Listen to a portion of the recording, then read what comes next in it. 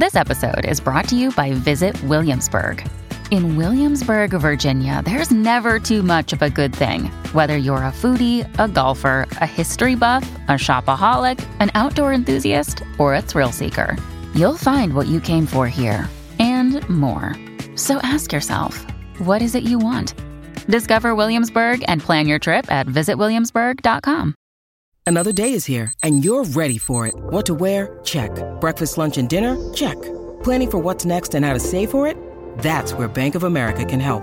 For your financial to-dos, Bank of America has experts ready to help get you closer to your goals. Get started at one of our local financial centers or 24/7 in our mobile banking app. Find a location near you at bankofamerica.com/talktous. What would you like the power to do? Mobile banking requires downloading the app and is only available for select devices. Message and data rates may apply. Bank of America N.A., member FDIC. When you need mealtime inspiration, it's worth shopping Kroger, where you'll find over 30,000 mouth-watering choices that excite your inner foodie. And no matter what tasty choice you make, you'll enjoy our everyday low prices, plus extra ways to save, like digital coupons worth over $600 each week. You can also save up to $1 off per gallon at the pump with fuel points. More savings and more inspiring flavors make shopping Kroger worth it every time. Kroger, fresh for everyone. Fuel restrictions apply. Welcome to the New Books Network. Hello, and welcome to Season 2 of Novel Dialogue, a literary podcast sponsored by the Society for Novel Studies. I'm Arti Vade, my co-host is John Plotz. We take turns hosting episodes throughout the season. If you are new to our show, Novel Dialogue brings critics and novelists into lively conversations about how we read, write, publish, and remember novels. And today, we are expanding our usual format to stage a trialogue between the wonderful novelist Cristina Rivera Garza and critics Kate Marshall and Dominique Vargas. Professor Rivera Garza is, of course, much more than a novelist. She is a prolific writer of short stories, poetry, essays, and nonfiction. She is also a translator and founder of the first Spanish-language doctoral creative writing program in the United States. She has been awarded more prizes than I can count, but suffice to say, she is a MacArthur genius, and her novels, most recently The Beautifully Eerie, The Taiga Syndrome, have been translated into multiple world languages. So thank you so much for making time for us, Professor Rivera Garza. Thank you so much for the invitation. Yes, we're very excited. Professor Kate Marshall joins us from Notre Dame, where she is an associate professor of English and the author of a fantastic book on American literature and media studies entitled Corridors. She's currently finishing up a second book about novels by non-human narrators, and our third guest is Dominique Vargas, who is a postdoctoral fellow at Notre Dame and has just defended her dissertation on decolonial consciousness in multi-ethnic women's literature. So congrats, Dominique. Welcome, Kate. Say hi to everyone. Hello, hi, thank you. It's great to be here. Thank you, Arti. Yes, and without further ado, I'm passing the mic to Dominique to get us started. Hi, thanks. Thank you so much, Professor Rivera Garza, for taking time to talk to us today. I think we'll start with just sort of a basic question and ask you, how did you know you wanted to be a writer? How did you start writing? Well, that's apparently a simple question, right? It's always very complicated, and I tend to have a couple of answers for that. Now that I look back, I think it all started because I was an avid reader as a child, and reading all kinds of books, not necessarily novels or not necessarily literature. I read some chronicles, I read some history of medicine, some accounts by botanists. So just getting close to the written word allowed me to dream, to imagine different worlds. And I believe that's pretty much the seed that started it all. And did you do that from a very young age? Well, we used to travel a lot too. We used to take a lot of long road trips when I was a child. I'm talking about being 7, 8, 9, 10, 12, sort of pre-teenage, I suppose. And in addition to reading, I think these long road trips allowed me to just get used to imagine alternative worlds, alternative ways of being in this world. So I think both came more or less at the same time. Not extremely young, but somehow getting there to the age, to the teenage years when you are questioning everything, interrogating everything around you. Well, thank you for also giving me some good motivation to continue my policy of not using iPads on long road trips with my young children, who I've been encouraging to spend a little bit more time in their heads as we travel the country. It's really interesting to hear about your about this early reading and how you're thinking about different ways of engaging with texts, ranging from stories to botany texts. And we were wondering if we could ask you about other ways in which you could describe the key influences on your work. I'm so glad you mentioned the issue of technology. I should have mentioned, Kate, that when I'm talking about these road trips, these very long road trips all across northern Mexico, the car was one of those old Volkswagen sedan cars, the bochitos, we call them in Mexico. And of course, it didn't have a radio. So it was a very basic type of car. So there is so much you can talk in family in these very long trips. So there is nothing else left after a couple of hours but the imagination.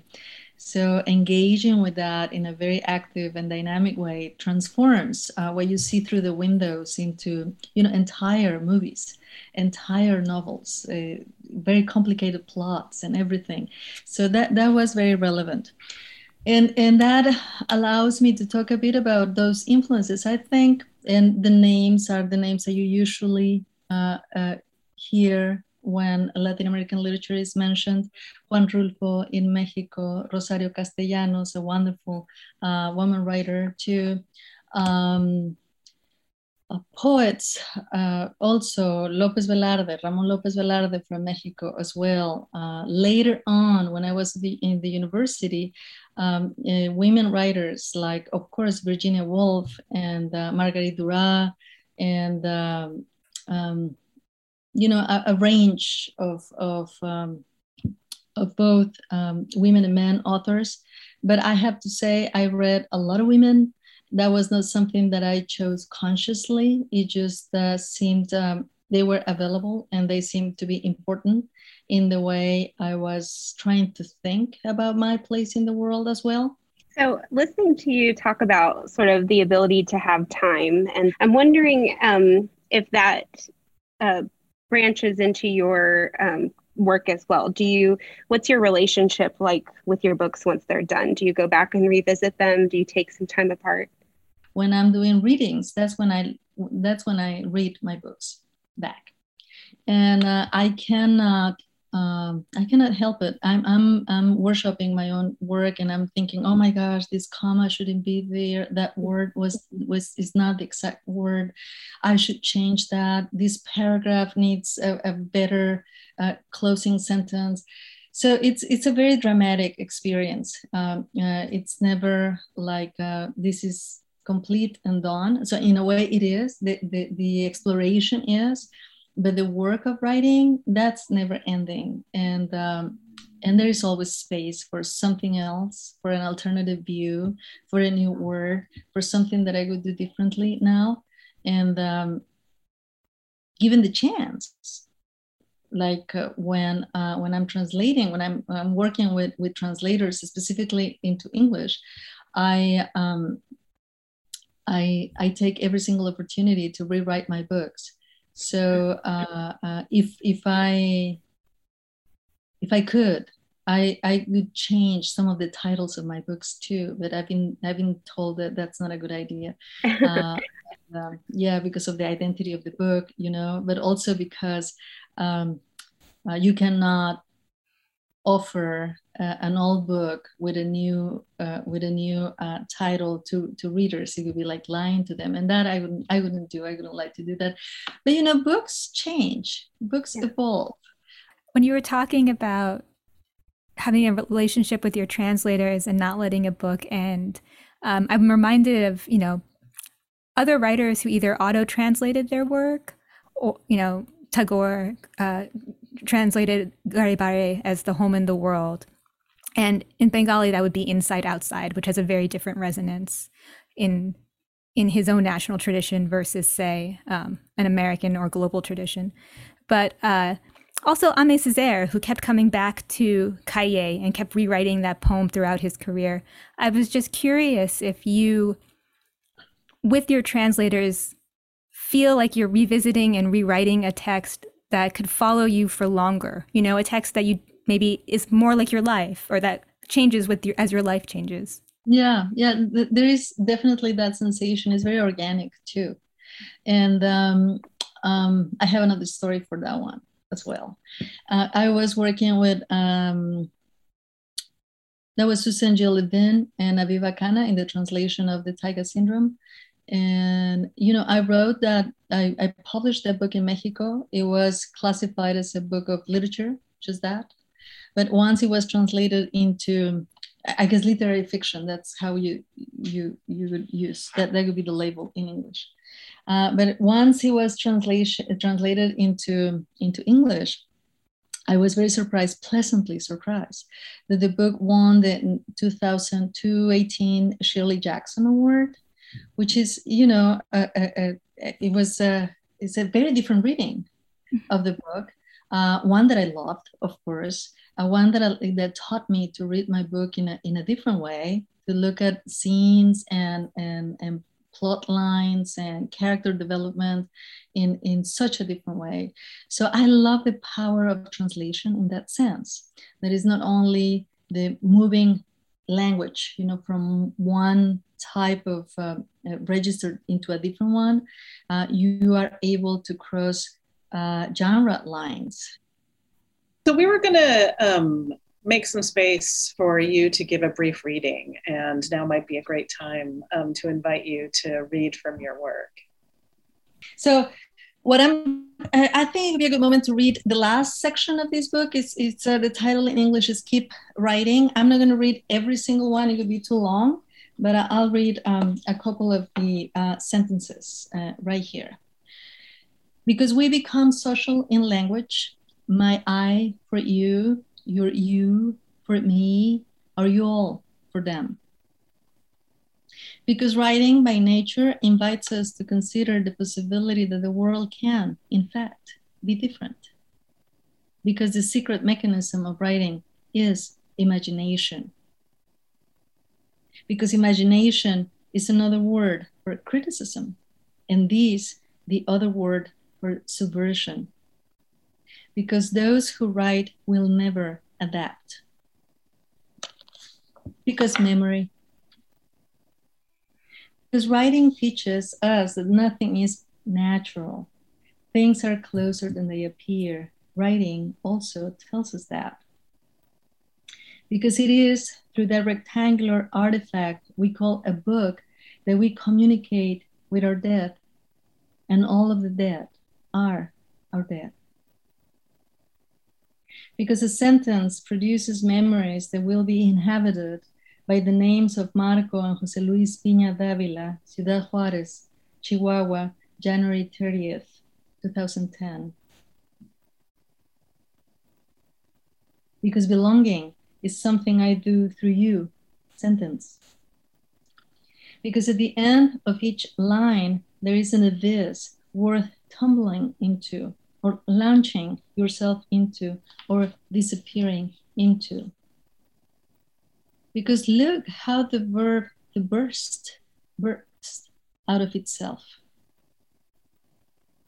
Because too, it is what we would write in the case that we were to write. Because a line is an imprecation or a prayer. Because terror stops there where the word terror stops, inscribed.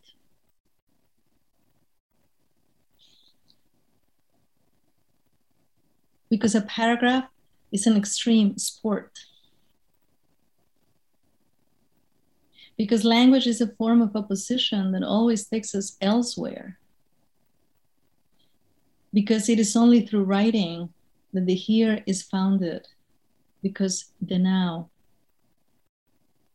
Because while the violence invites and acquires unprecedented forms, contemporary language has difficulty giving it plausible names. Martin and Brian Almanza, Nuevo Laredo, Reynosa, Matamoros, April 2010. Because in the rectangle of a page, I am nourished and I dream and I plunged and I die. Because there too, I am reborn. We are reborn. Because yes is a small and sacred and savage word all at the same time. Because I do not forget, because we will not forget. That's it. Thank you. And I really love that section of grieving, the section called "Keep Writing." And one of the lines that wasn't part of this reading is one in which you say, because this is the most definitive form of the collective. And I wanted to think a little bit about that with you, and ask you to talk a little bit more about this picture that you've been really building with us all day about how writing produces collectivities. Yeah. I've been working for quite a while about a concept, disappropriation. I published the book recently, translated into English, by the way, by Robin Myers, called The Restless Death, Negro Writing and Disappropriation. And essentially what I did there was trying to think, trying to give a sense of the kinds of thinking processes that I've been going through as I try to explain myself and others how writing comes into being, especially one that is situated in the United States, a writing that I do in Spanish in the United States, while I'm working as a professor at different universities, right? So there has been, I'm very aware of a very important discussion that we've been having as a collective about issues of appropriation, issues of who has the right to say what and to write what. And the way in which I've been thinking about is precisely through the issue of disappropriation. Essentially, I mean, it's way more complicated than whatever I want to say right now, but it's an invitation to consider that the root of all writing processes are, the roots are plural, that we are first members of a community, and then when that community fails, is that we become individuals. That when we pictures, stereotypical pictures of writers that depict them, by themselves in front of the computer and with a huge bookcase behind them, as though they are troubled souls struggling by themselves against the world. That's something that I'm essentially questioning all the time. Because essentially, I'm going to repeat a bit what I've said earlier, but when I'm using language, and that's what I do when I'm exploring and working with language, which is what I do when I write, there is a sociality in it. There is no way that I can do that by myself. That's the reason I've said there is no solitude in writing. I might appear to be by myself in front of the computer, but if I'm working with language, I'm working with entire histories. I'm working with my community or what I consider to be my community, but I'm working with a range of communities too. That is to me the great capacity, the power of writing, and responsibility too. So because the language I'm using is not of my own making, because it brings with them all these embedded histories and stories, And because what I do is part of an ongoing larger dialogue that involves many other practitioners. That's basically why I'm saying this, that appears to be a solitary profession. It's not at all, ever, right? And then as a consequence, as a result of that, I think that writing has this enormous capacity for community making. In terms, as I said, of the telling of the stories, but also in terms of the way in which we interrogate language in general. And different communities with different cultural mores, with different needs, with different dissensus processes have specific ways to approach language and what language is for, right? I've said recently on the occasion of the publication of El Invencible Verano de Liliana, my most recent book in Spanish, which is an exploration of the femicide of Liliana Rivera Garza, my youngest sister. I've said that it's taken me 30 years. This tragedy occurred on July 16, 1990. So 31 years after that, I was finally able to write this story. And I did that. I was able to do it because collectively now we have generated a language that allows me to tell this story without resorting to the usual mores of the passionate crimes or the usual way of telling this story from the patriarchal point of view, which usually makes the victim responsible and exonerates the perpetrator. So it is not something that we can decide on our own. We work with these materials and this wait that might appear to be such a long wait, 31 years in the specific case of the book that I'm talking about, is just something that was personal, my own personal process of grieving process, but it's also social. The way in which the time that has taken us, and specifically to feminist mobilizations throughout the world to produce a language with which now I can tell this story with dignity and faithfully too, and critically as well. And another way, obviously, is something that we do on campuses, on university campuses, right? We teach creative writing. In my to me was extremely relevant to be able to collaborate, to contribute to the emergence of this PhD in creative writing in Spanish, especially because it took place in 2017, a crucial year of recent politics. And it was very important to me that we were doing this as Spanish was being deleted from the pages of the White House. And to be able to say that in that year, we launched a program that might allow writers who write in Spanish in this country was part of my activism, my writing activism. And that to me is important. We can do way more. And many other people do wonderful, very important, they engage with communities in other ways. But this is what I see as my own responsibility. This is what I can do. We are, after all, about 50, 60 million Spanish speakers in this country. Spanish is hardly a foreign language in the United States. I live in the second largest Spanish-speaking country in the world. Every time that I say this, it's like, where this one might be living? It's like the United States. That's such a, fascinating set of ideas. And you've introduced so many interesting concepts into the conversation. Disappropriation being one of them, but also an aesthetic collectivism as an antidote to aesthetic individualism, which is, I think, what often defines experimental writing to a lot of people, right? Yep. The sense that you are pursuing difficulty or incomprehensibility in the name of somehow breaking with the community, not conveying a communal spirit. I was going to go back one step and ask you about that doctoral program, creative writing in Spanish, and to think about that in terms of a topic that has come up several times on our podcast, which is decolonizing the university and how one does it. right? Yeah. Those are two wonderful, wonderful questions. And I think they go together. Let me just very briefly elaborate on the first one. It has to do with issues of experimentation.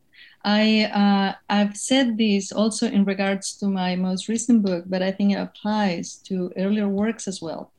That in order for me to be able to write this book in the way in which it was written, I had to investigate, contest, struggle with received narratives, received powerful hegemonic narratives of violence against women. And so experimentation is not an option, right? It's not a decision that an individual can take on his or her own. I think in my case, what I would like to think is that in order for me to be able to tell this story, as I said earlier, with dignity and with political relevance, I had to not only pose the questions, but also to subvert the form. So both things to me are related. And of course, I'm a writer, and at times I indulge myself. I like some of the exercises that the professional readers might enjoy more than readers that are just that are not professors of literature. Let me put it that way, right? Casual readers. Yeah, use casual readers, and as relevant what they do as what we do. I didn't want to imply anything else, but as much as I can indulge myself in that exercise, when I'm writing, when I'm engaging into a longer project, that's my task. So I have to investigate language. I have to do something because without that, there's no aesthetic moment. There's no aesthetic operation to begin with, and therefore the whole ethical aspect of it it's missed too. So that's extremely important. So I don't consider that to be a feat of a deed of extreme individualism. I think it's just a matter of obedience, honoring the materials that I'm working with, rather than the opposite. You see, and on the other hand, I think there's much to be done about decolonizing both writing and the university. I think the PhD that I'm working with is housed in the Department of Hispanic Studies. I'm betting on the fact I truly believe that the future. Let me see. Let me put it this. Let me find a way to put this. In a better way. The PhD program that now we belong to had two tracks, literature and linguistic, which is the usual structure for many of these departments. We came to add a third one, creative writing. I do believe that this is the future for Department of Hispanic Studies, or Departments of Spanish and Portuguese, or Departments of Romance languages. There is of course the pull, the attraction that creative writing elicits among students, and that's in terms of numbers is incredibly relevant. But also there are pedagogical tools that we bring into campus and to the discussion of language that are extremely relevant for future professors of Spanish in this country. So there is the horizontal structure of the workshop, the careful reading and consideration of text, the conversation that is central to workshopping in general, and the possibility to being vulnerable, even in a university setting, in a PhD program, which usually requires the opposite, right? We have to think that we know what we are doing, and we have what it takes. We have the stamina and the determination. Well, yes, we all have to do that, but at the same time, we can be vulnerable and allow dissent and allow this critical conversation that to me is extremely relevant in the pedagogy of creative writing programs. So there are many limitations that comes with the university setting, and I'm very aware of that. But there are issues specifically about public universities that are very dear to me. And I am the product of a public university. Without the UNAM and later the University of Houston, I wouldn't be the professor and writer that I am now. And I'm saying that in terms of structural terms, in terms of finances and the economy, but also in terms of the friendships and in terms of the conversation, right? And I would like to think that creative writing programs that are placing community and community making processes and practices at the center of their own exploration will teach us something about decolonizing the university.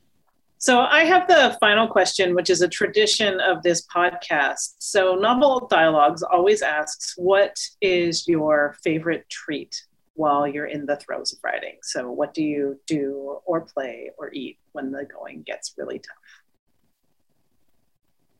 Oh my gosh.